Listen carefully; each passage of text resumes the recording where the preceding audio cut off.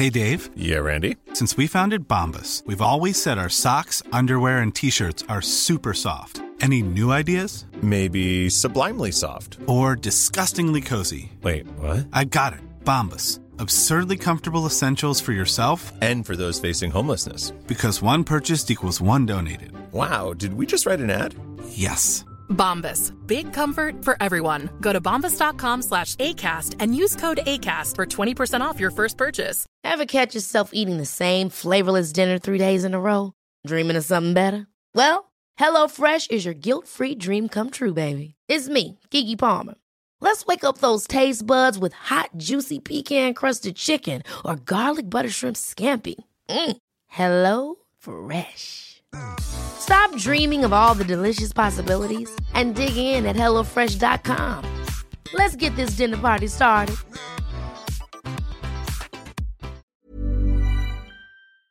The Irish Times Business Podcast in association with Irish Life. We're here to support your company and your employees now and in the future. We know Irish Life. We are Irish Life. Hello and welcome to the Irish Times Business Podcast. This is Wednesday, December 30th. I'm Ciarán Hancock. And I'm Arthur Beasley. On this week's show, we'll be looking towards 2016. What can we expect from the economy? What trends should we be looking for in tourism and travel? And how might the new year affect our insurance premiums? Joining us in the studio are Danny McCoy, Head of Employers Group IBEC, Fiona Muldoon, Chief Executive of Insurer FBD, and Pat Byrne, Executive Chairman of Irish airline CityJet. And we're going to start with Danny. Danny, it's been a big year and another big year beckons. We've had economic growth at close to 7% this year. Another big advance forecast for 2016. What's going on in real time and business out there on the street? Well, Arthur, as you said, it's been a bursting economy. It might be the best description of it. It's not just the 7% volume growth that we look like we'd had in 15, but in money terms, it's probably grown by about 11%. So all those debt to GDP ratios are coming tumbling down, which I think is indicative that the austerity phase is way over now. So we're looking for ambition into 16.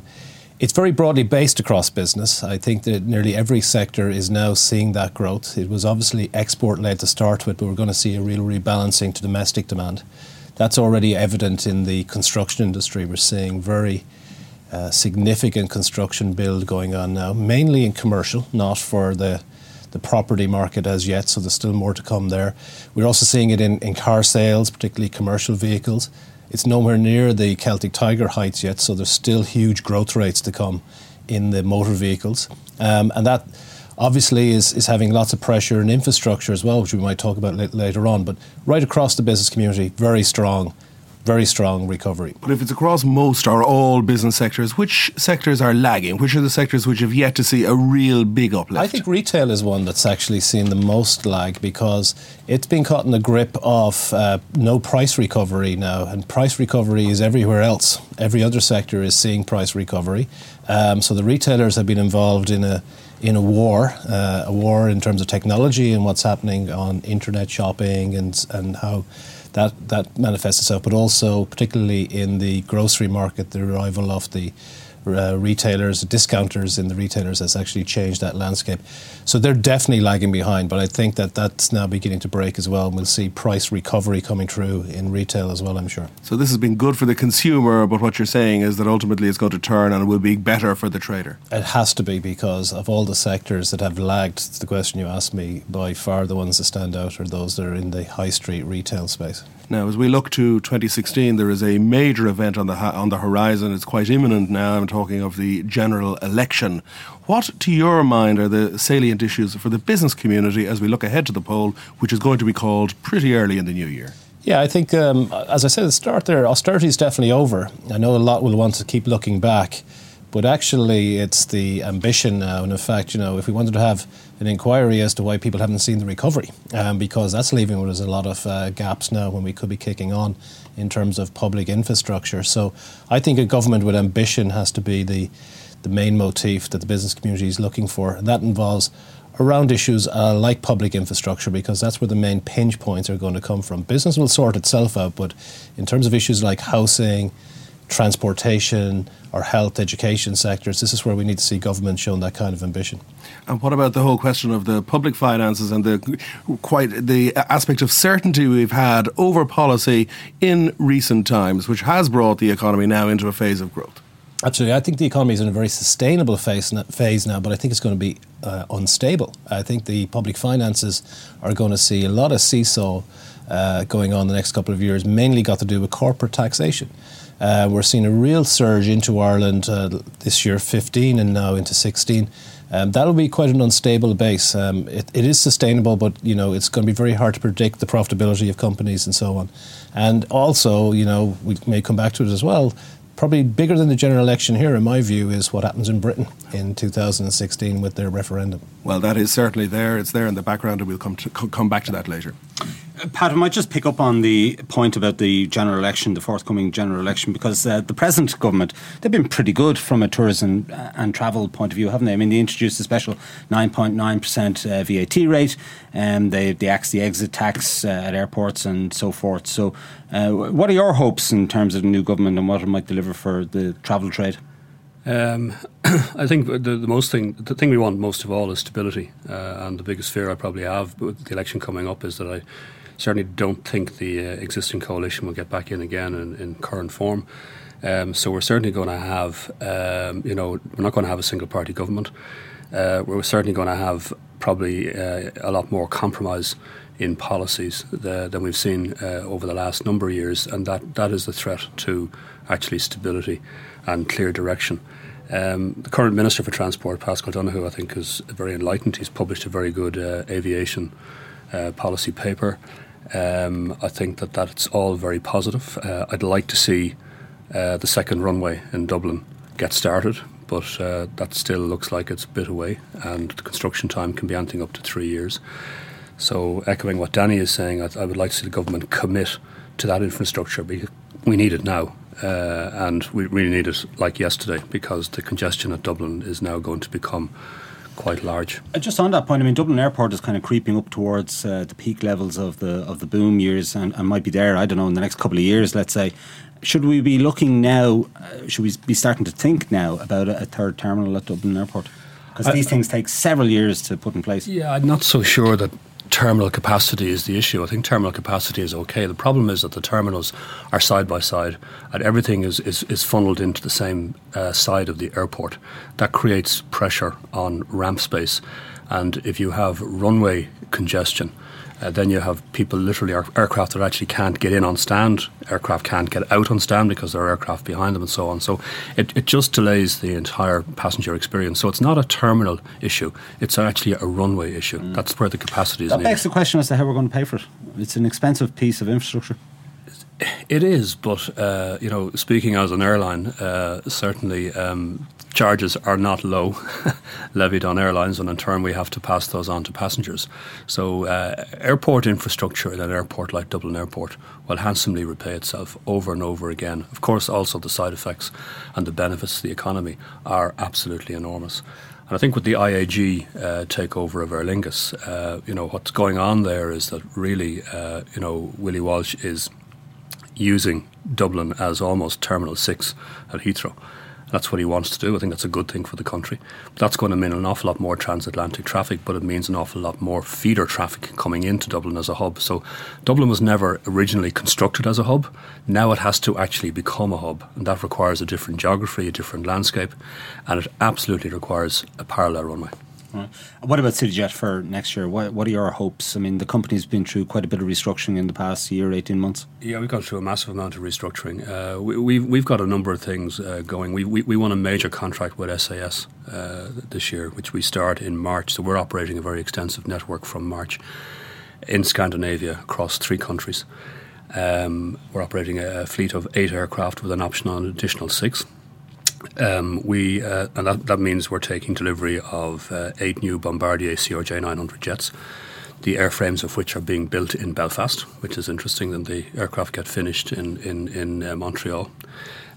We also are taking delivery of 3 Sukhoi Superjets, the first 3 out of 15. to start replacing our Avro RJ85s.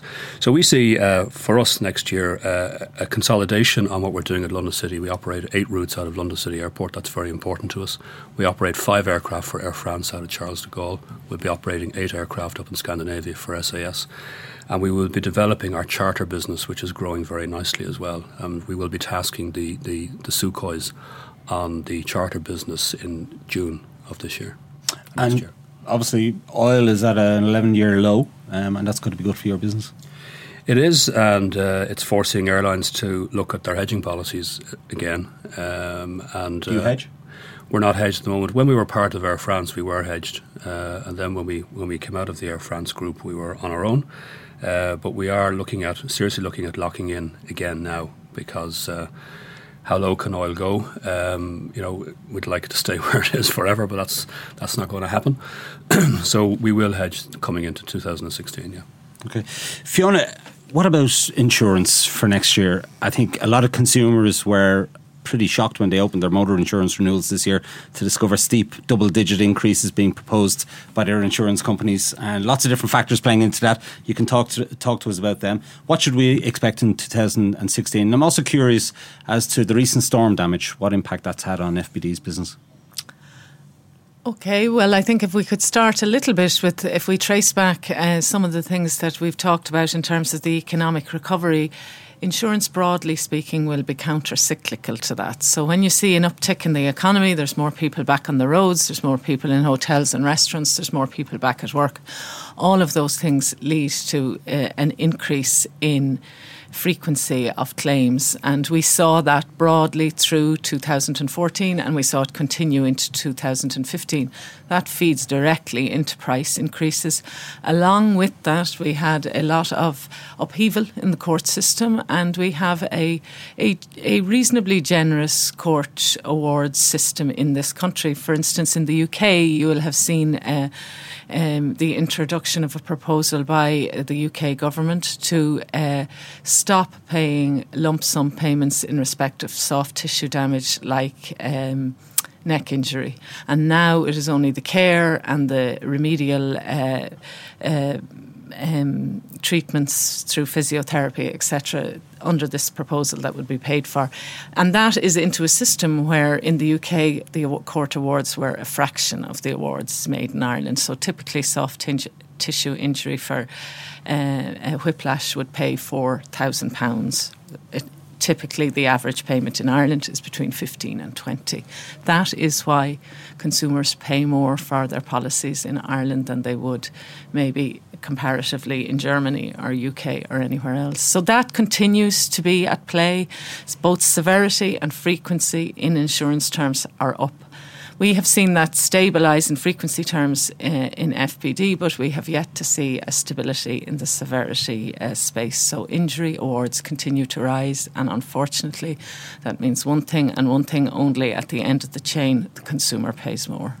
So let's just talk about 2015. What was the average rate increase at FBD in premiums? Let's take motor. Again, okay, because you do need to do that. Across our entire book, we would have seen 9%, but that's hiding a multitude. The bulk of FBD's book is in the farming and small business space, but in the consumer space, it would have the increases in motor terms over 12 months would be high. So it would be high teens, early 20s. Average on the motor book. Late teens, early 20s. Sorry, okay. Yeah. And let's say in house insurance, what would it? Much lower. House insurance, broadly speaking, has been profitable, and that comes to the second part of your question. How has FBD done in the recent floods?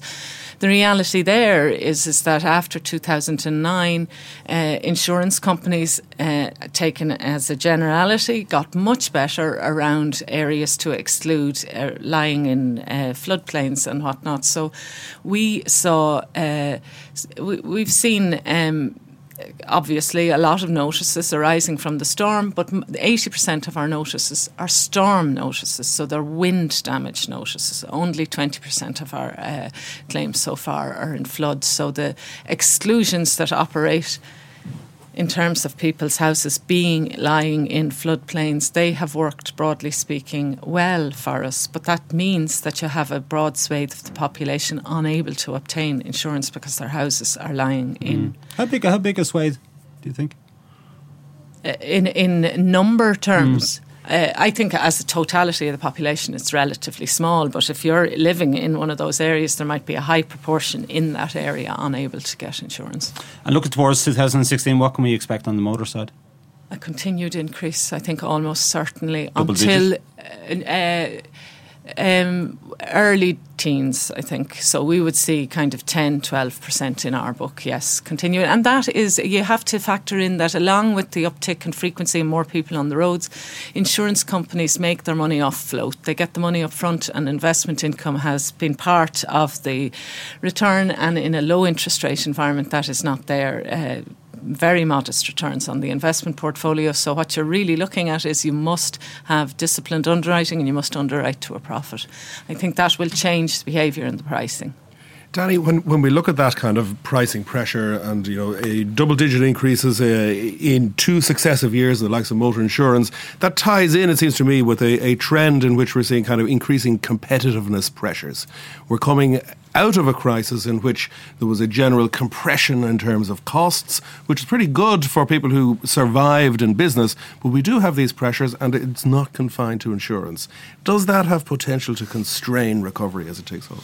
It certainly does. It's hard to see it when you've got the really large growth rates that we talked about, but they're flattered by a couple of years of subdued activity, beginning to occur at once. And I talked about the big ticket items earlier on in cars, etc.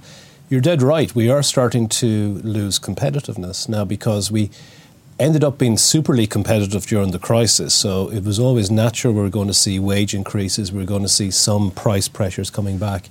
The real wisdom of Solomon here is, when is it starting to get too dangerous? When are we beginning to see that pay goes out of line with productivity? And the fact that the labour market is tightening again in very many areas, we're beginning to see wage pressures which would be way above productivity justified norms.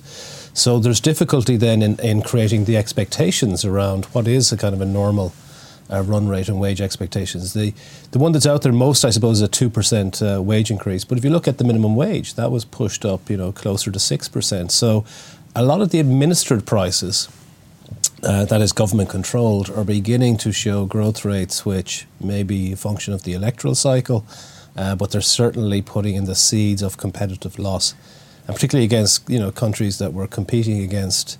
Our main competitor by a long shot now in the last 5 years is the United Kingdom. And again, they're pushing up their minimum wage with the living wage. That's not a particular concern. For Northern Ireland, it's a huge concern. But we're also seeing that, as Fiona said there, in a lot of kind of the legal administrative costs, Ireland is still way out of line.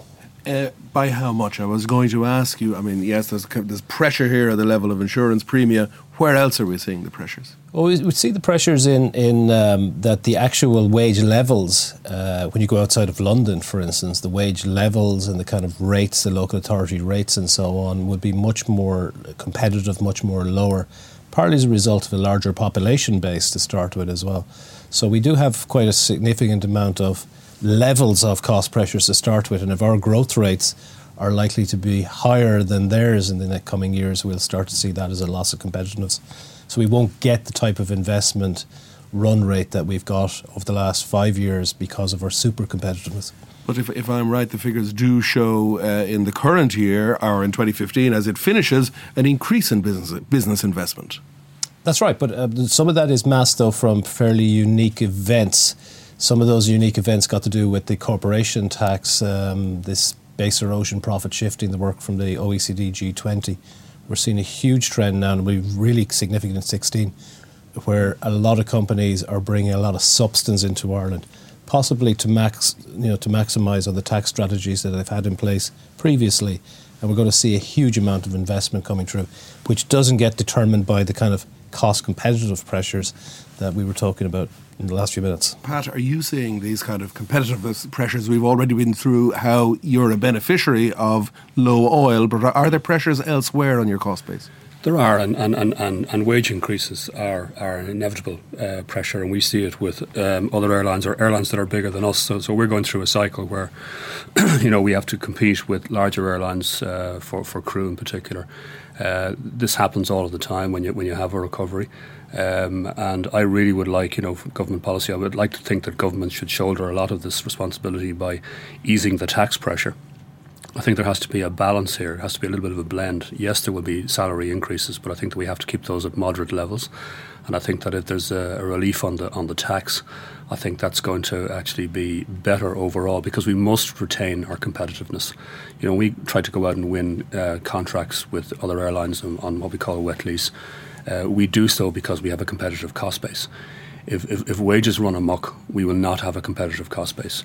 And therefore we won't win those contracts. So it's very important, and not just in our industry, I think it's across the board. There's also a sense that people are feeling that they want to be paid back for the sacrifice they've made over the last 6 or 7 years.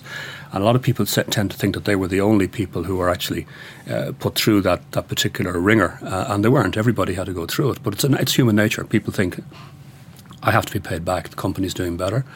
And I think that's going to create a huge surge, and I think there will be an explosion in wage demand. So I do think the government has to lead the agenda here and say we are going to move in early with a beneficial tax treatment.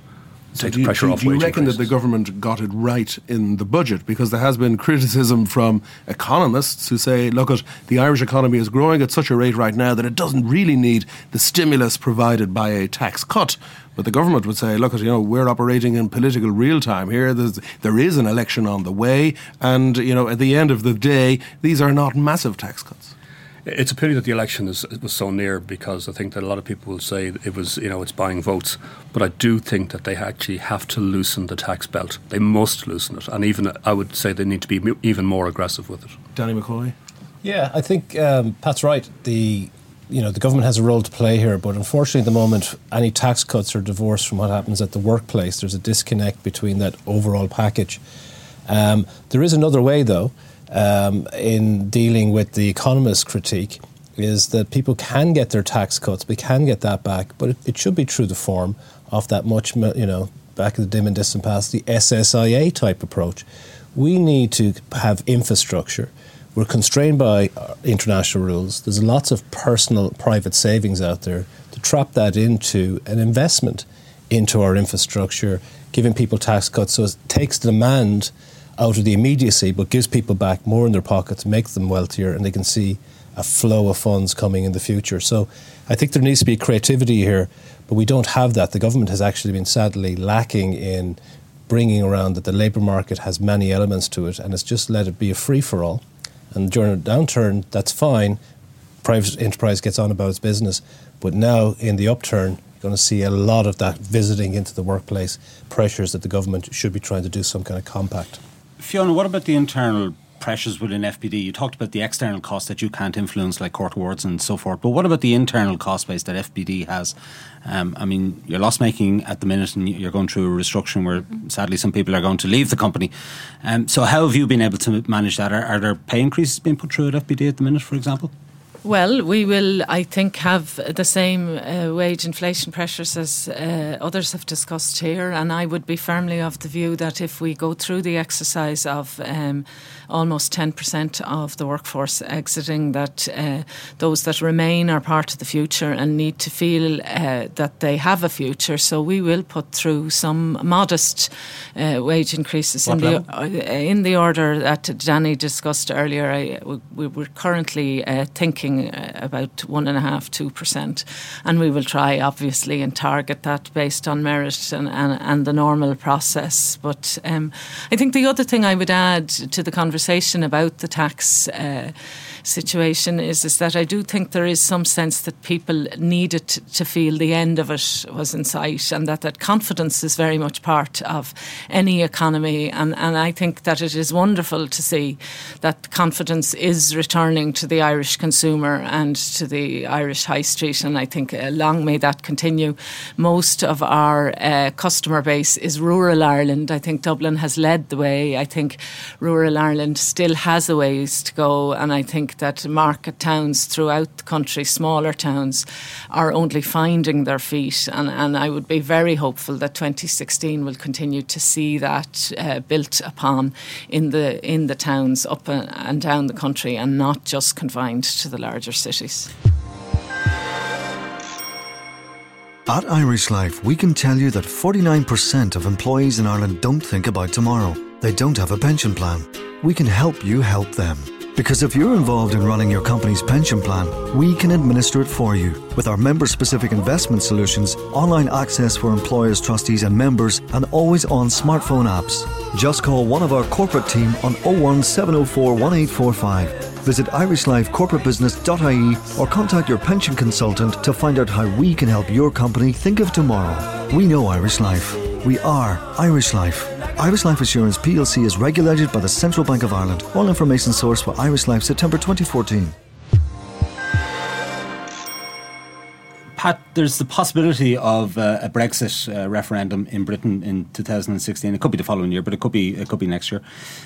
So if we're going to have a referendum, there's the possibility that Britain could exit the EU. Are you concerned about that, given that you have business on both sides of the Irish Sea? Yeah, I'm very concerned because we're entering into really uncharted territory here. Nobody really knows what would actually happen if Britain actually decided to leave. Our biggest trading partner, it's unconscionable to my mind that if Britain went out, that we would remain unscathed. We would not remain unscathed. I think we would be in an appallingly difficult and challenged situation, and it is very difficult to know what the right course of action actually would be for this country. But I think that it is a mega serious issue. I don't think that it's getting enough consideration in Ireland at all. It's almost as if it's they're not really serious, or it'll go the same way as the Scottish referendum. The Scottish referendum was tight enough, and if they had another one, than anyone predicted, and and usually what happens with these things is that we end up, as we all know, at referenda, it ends up being a best of three, and we keep going till we get the result that we want. So I think that it is an enormously serious issue. I think that there needs to be contingency planning started right now. Well, I was going to ask you about that. Have you done any contingency planning at CityJet? We have done so much, a bit like Fiona, but we have had to do so much restructuring with the business and plot our own future that we've been absolutely flat out for the last 10, 11 months. However, we need to do contingency planning, and we will do contingency planning and start to think about this in the first quarter next year, because we have to, because it's going to have a massive impact on our business. It'll have an impact on everybody in Ireland. Danny, what potential impact could Brexit have on Ireland? Well, as Pat says, it's actually unknowable, but what we do know is that Britain is a very strong competitor already. And as Pat was saying, it's not just the point of them leaving. Let's say that the scenario where they stay, there's a potential that they'll get a deal here through a protocol that'll give them the edge competitively against Ireland. We're not even talking about that, and that's going to occur in the negotiations between now and the referendum. So I think Pat's right. We're incredibly lacking at a governmental level on what is Ireland's best interest, even in negotiations towards the referendum, what we know is happening. You're on the record with a major German newspaper that Ireland might find itself following Britain out of the EU if Britain votes for a Brexit. Do you still hold that view? Absolutely, because if the alternative is there are no conditions in which we would have that conversation. Pat's right. Britain is not only our major partner here, it's also going to be the largest economy in Europe. And so if they were to go, the consequences for Europe will be very significant. And the question will be, will we want to remain in that group, or will we want to go in the group which has got more flexibility? And Britain will have flexibility if they're out. They will not be subject to state aid rules. And so already today, we're finding a lot of medium-sized Irish businesses are being encouraged to set up in Britain, which is fair enough. That's the kind of game we've played before. This will become much more attractive. My concern is about our own indigenous multinational companies being attracted to Britain as a global base in that scenario. That was my point to Frankfurt Allgemeine at the time. I still hold that view, and I think it's unconscionable for people to just whistle past the graveyard without saying all of these things are possible. What was the response in the community of business people in which you traverse daily to this intervention? Absolutely positive, because it's scenario planning. It is exactly that. And in fact, around the referendums, that we had here, we had a full backing from business because the question was trivial in most contexts. If we had a question about the euro itself, that has the capacity to split the business community, not about European membership, even about the currency. And we saw that when we were going in the end of the 1990s. And anyone that doesn't think that something as dramatic as Britain leaving the European Union will not lead to a debate here in Ireland, I think, is just whistling past the graveyard. Fiona, to use an expression common in the world of insurance, were Britain to leave the EU, it would not be an act of God. It would be an act of a political act and an act of an electorate. To what extent has your business internalised this prospect and its potential implications for you? It's a very good question because rather uniquely, FBD is an independent Irish insurer. It only trades in Ireland. So we have a lot of competitors. They're all subsidiaries of major international P&C groups. But 70-80% of our business is either farming or agri-business related, and the impact on that sector, I think, of a Brexit would be very profound. So we try to think that through. It's not immediately obvious. I think we'd be very attuned to the downturn in our customers' fortunes that might fall from or fall out from a Brexit, but it would be a second-order effect, I believe, for FBD itself. It would be the impact on our customers and the downturn in their businesses. As the chief of a business which hopes to plan its way and which hopes to be seized of everything that's going on in its landscape, what do you make of the fact that this particular referendum was called by the British government, the fact that it's now going to happen, and the fact that it opens up such uncertainty? My personal view is that it was called for political reasons around the management of his own party, and it does fall into the be careful what you wish for, and it will be very interesting to see. It's we all, I think, acknowledge how profound the implications are, but it is for the UK citizen and the UK voter to decide. So it's much more falls into how is business going to manage through the outcomes of it. I would be hopeful that in the end they will vote to stay put, but they will need to negotiate a deal. I think Danny is right. Pat, on the other side of the Irish Sea, what are business people saying to you about this? It's coming down the tracks now at a rate of knots. I think they're a little bit infected by our sleepwalking here. I mean, I'm amazed that people in London that I'm interacting with all the time are not as concerned as they need to be about this. Because David Cameron is on record now, he's going to push for a referendum in 2016. Yeah. In other words, in less than 52 weeks. Yes. And, which in business terms is nothing. It's scary. And I actually think that there's quite a lot of misinformation and no information circulating in Britain about this. I think it's going right over people's heads. I even think that people think that it's only a rumour. I don't think they actually believe that it's actually going to happen. And that scares me, I have to say. Well, in our politics, we could be accused of referendumitis almost. Referendums are they're part of the way we do politics. There are referendums going on all of the time. These are pretty rare creatures in the British scenario, leaving aside the precedent of the Scottish one. They are indeed, and we hope that the debate will hot up, that people will become much better informed. The media will start to get into gear in the UK on this, and we're going to have a very interesting and very lively debate. But I would say people are leaving it very late in the day to get the talking going. Let's switch to tourism now. It's a very big part of our economy, obviously, and we've had a pretty near record year in terms of number of visitors to Ireland this year. Pat, what are you expecting? The government and Fáilte Ireland and Tourism Ireland really putting their shoulders to the wheel in terms of driving visitor numbers to Ireland and increasing the tourism spend here. So what are you expecting in 2016? A bumper year, I think, for inbound traffic. And I think, it's not just oil, but obviously the dollar the way it is too. So I think that there's going to be an enormous number of US visitors coming this year. But I think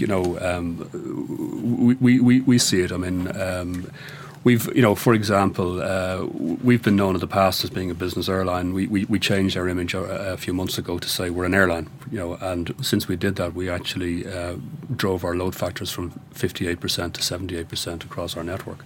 And what we're seeing is a lot of continental people coming on our routes, switching at London City and coming onto our service to Dublin. But we see. So how many people would you expect to bring into Ireland next year? It's hard to know how many we're going to bring in. I mean, we'll probably carry 1.5 million passengers on our own branded services, excluding our wet lease contracts with other airlines. So probably 1.5 million. Probably 600,000-700,000 of that are steady business travellers going backwards and forwards. So we don't really count them. So the rest is it's two-way. It's pretty much two-way. It's pretty well balanced. It's probably 50-50 really. So maybe 400,000-500,000. Danny, we're in a sweet spot at the minute, aren't we, in terms of the euro versus the dollar? Sure. The low oil prices. I suppose we had a glut of hotels in certain locations that had to cut their prices in the recession. There's good value to be had, I think, from Irish hotels, and the government's 9.9% VAT rate helps and so on. So we're in a pretty good place in terms of tourism at the minute. Yeah, absolutely. And in fact, one of the big drivers of the flow of what's tourist and what's a migrant actually is something that we're pretty poorly informed on. The stock of the Irish is actually increasing significantly. Our population, a lot of people still think it's 3 million here. It's already at 4.6 million, the south 6.5 million on the island, and they're globalised, and so they're travelling quite a lot as well. So stripping out what was the traditional tourist that Pat talked about would be an interesting one. And the last one, I suppose, as well, which is kind of coming back, I think tourism will have a great year, is just the intra-week migrants that we have, which are attracted particularly to London, and Pat will know this phenomenon, which goes back to one of the kernels of what we need to sort out in 2016, is our marginal tax rate. That's going to be one of the very significant, dramatic differences that we've left ourselves exposed to the UK question, because we know that there's uncertainty there, but we also know that even today we've left a really significant risk factor with our marginal tax rates being out of line with the UK. And we see that trend. Pat can confirm that week in, week out, the amount of people who are travelling to Britain as it's a regional destination. We're part of the same labour market effectively. We don't track that. The SRI missed that in their assessment of the Brexit. That wasn't even counted, which is a really significant flow. Not even in headcount terms, but in terms of the decision makers for the future. So lots going on in tourism, lots going on in transport. There's a lot of different stories in that transport story though. Fiona, FBD was in the hotel game until very recently. You've sold your interests now in that area. But Michael Noonan in his budget speech said that he was going to leave in place the 9.9% VAT rate. But he also mentioned the fact that the justification for it, certainly in Dublin, is becoming less and less because prices really are going up. And you hear a lot of anecdotal evidence of hotels charging very high sums. So is that going to be a feature of 2016 in hotels, that the room rates are going to go up? And might we damage our competitiveness and our attractiveness to overseas visitors in that respect? I think there are price pressures in everywhere in the economy. I think hotels are just a part of that, and if we are seeing increased passenger numbers in, that is likely to continue to exert upward price pressure on rate. I think it is, I think your question falls into the space of what I would hope for, and I think the loss of competitiveness that it will bring if we start to erode.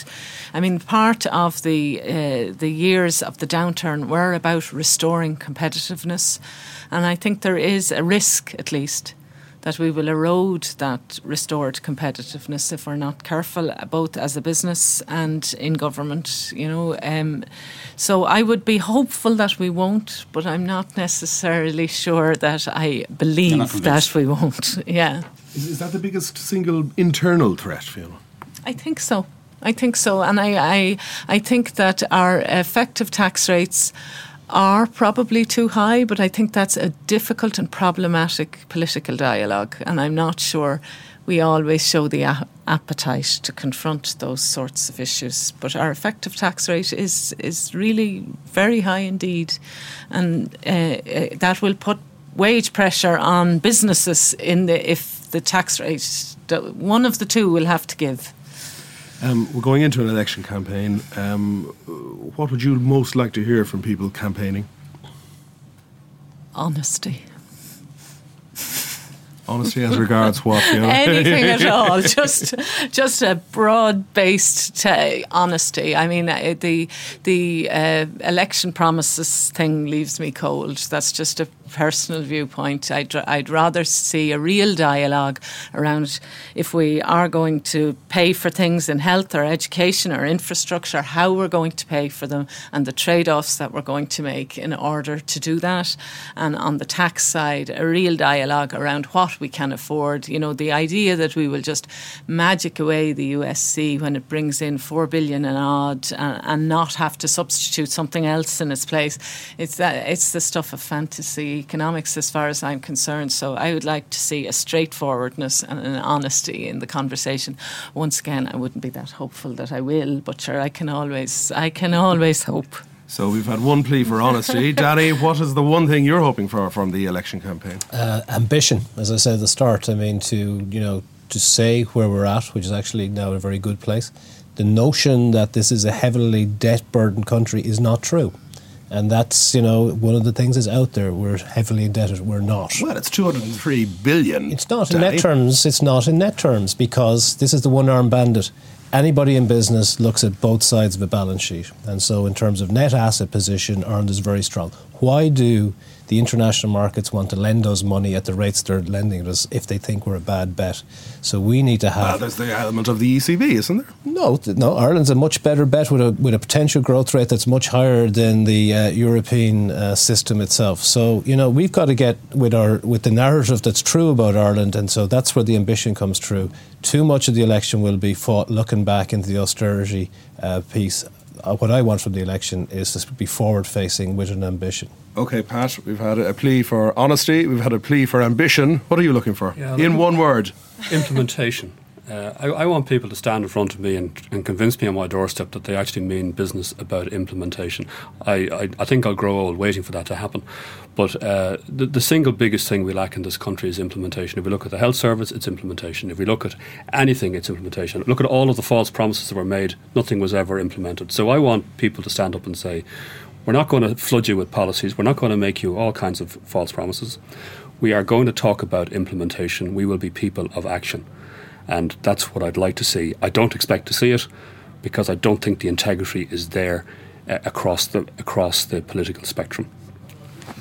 Danny, you talked about the two sides of the balance sheet, and on one side, I suppose the government has stakeholding in banks, including AIB, and there's talk of an IPO next year, selling 25% of that institution, which hopefully might net us €3 billion plus.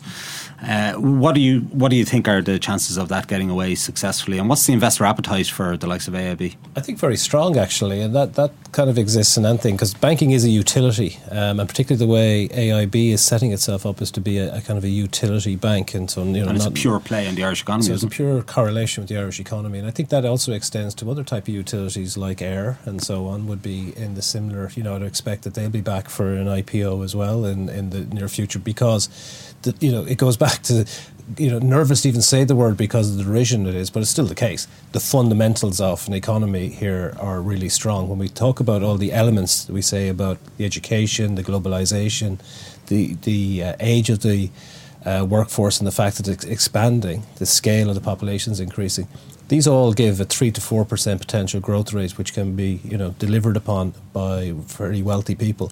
They're the people who will be AIB customers or air customers around the utility. So I think very hopeful that we'll see the banks back in private ownership actually much shorter than people are currently predicting. Pat, would you buy an Irish bank share at the minute? Do you believe that they've mended their ways? No, they haven't mended their ways, and they never will. If I had a New Year's wish, I'd say I'd love to see a new Irish bank, a real bank, a bank that actually invests in values, a bank that actually believes in talking to people and treating people like people. And I would be old school. I want to go back to the old branch network. I want to go back to giving autonomy and power of decision making to the local manager. And I believe it is going to come full circle. And let's get away from the dreaded central credit committees and all that kind of nonsense. And I think that really SME business needs people who understand their business, and people need to be backed for the people that they are, not for their plans, but for the people that they are. and that has been lost a long time ago in banking. So I would write to Santa, or I did write to Santa. He didn't answer me. So I'll write to him again next year and ask him for a new Irish bank that actually is a bank, because that's Ireland badly needs a real bank. Fiona, in your previous role with the central bank, you were very critical of Irish banks and their lack of the slow pace at which they were dealing with many of their legacy issues, including mortgage arrears. Has anything happened in the interim since you've left your position with the central bank to change your view about all of this? Do you think the banks are in a better place? Do you think they're doing a better job? I think that, mortgage arrears have come down in that period of time since, and a lot of the banks have started and gotten on top of their operational issues, which is what you're talking about, where I spoke out about it. I sit on the board of the Bank of Ireland, of course, and what is across all of the banks is, I think, the 2 years plus cohort is still, so while operationally and all of the early arrears numbers, I think, are broadly speaking all on a trajectory downwards, there is still a significant cohort, if you look at the central bank numbers, where 2 years plus arrears, that is still sitting there and still not fully dealt with. And so I think is this that a can we're just kicking down the road continually? I think there is a combination of issues at play, including that the housing issue and where those people will go. I think it has suited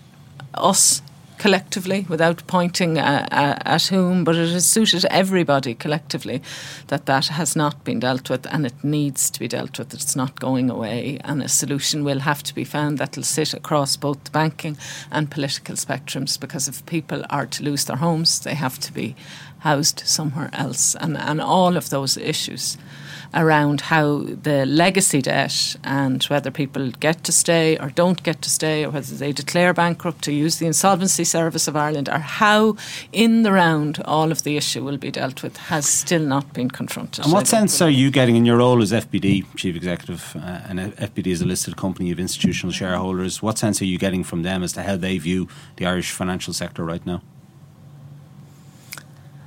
I think FBD shareholders will have had a very difficult year. So I think they. But I mean, in broad terms. Yeah. In broad terms, I think the ongoing regulation in the sector and the resetting, I think, of ROEs in the face of higher capital levels and increased burden and cost of regulation, I think continue to challenge the entire financial sector. And I don't think that's going away. I think that is a new normal for everybody working in financial services.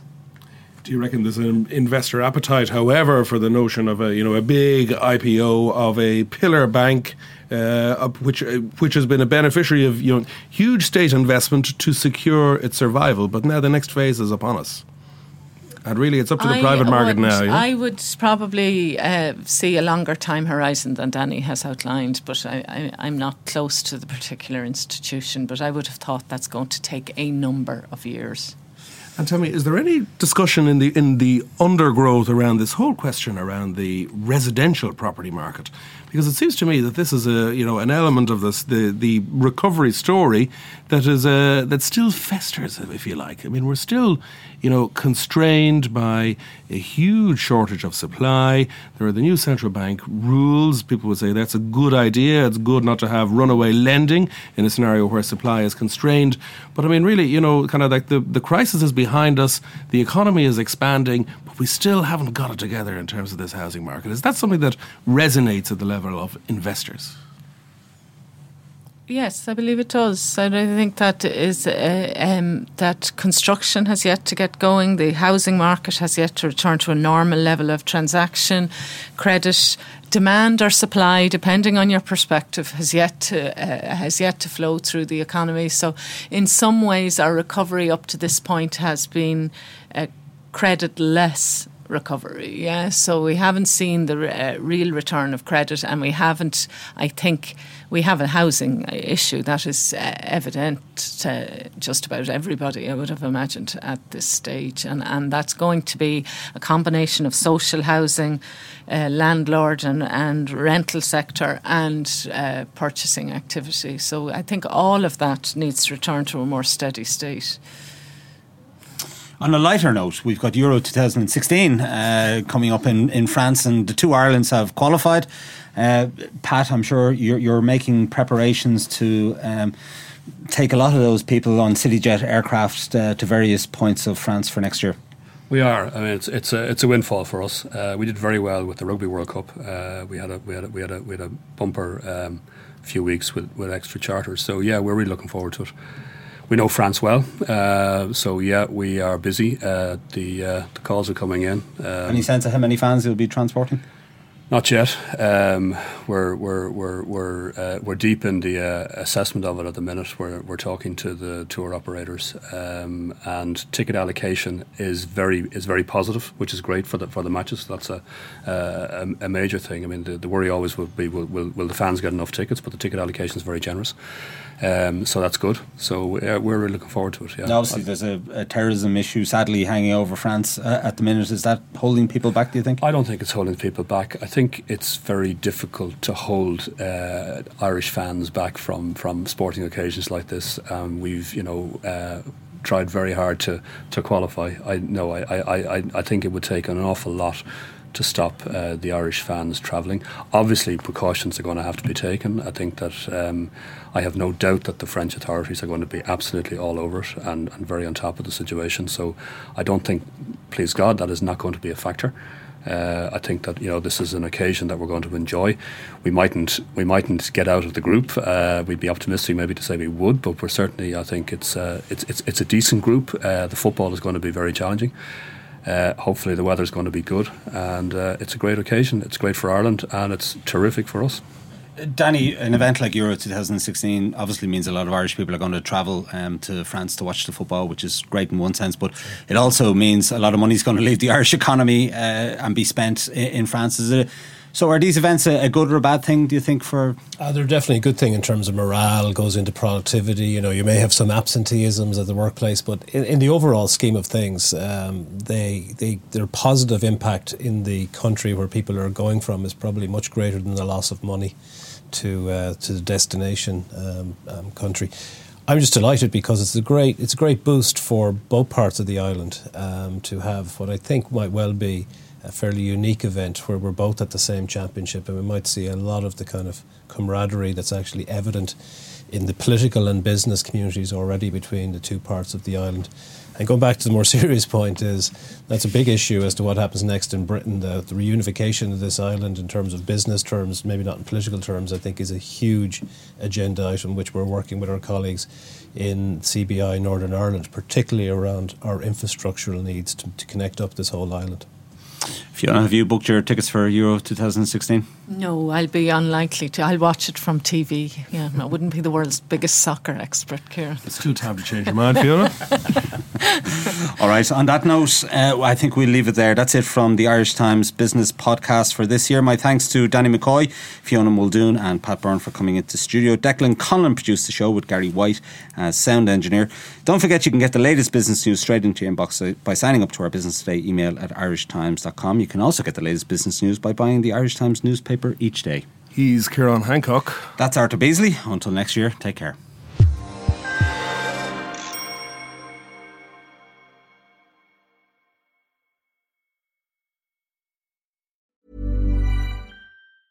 Ever catch yourself eating the same flavorless dinner 3 days in a row? Dreaming of something better? Well, HelloFresh is your guilt-free dream come true, baby. It's me, Keke Palmer. Let's wake up those taste buds with hot, juicy pecan-crusted chicken or garlic butter shrimp scampi. Hello Fresh. Stop dreaming of all the delicious possibilities and dig in at HelloFresh.com. Let's get this dinner party started. When you make decisions for your company, you look for the no-brainers. And if you have a lot of mailing to do, Stamps.com is the ultimate no-brainer. It streamlines your processes to make your business more efficient, which makes you less busy. Mail checks, invoices, legal documents, and everything you need to keep your business running with Stamps.com. Seamlessly connect with every major marketplace and shopping cart. Schedule package pickups and see your cheapest and fastest shipping options from different carriers. With rates up to 89% off USPS and UPS rates. And with the Stamps.com mobile app, you can take care of mailing and shipping wherever you are. Make the same no-brainer decision as over 1 million other businesses with Stamps.com. Sign up with code PROGRAM for a 4-week trial, plus free postage and a free digital scale. No long-term commitments or contracts. That's Stamps.com. Code PROGRAM.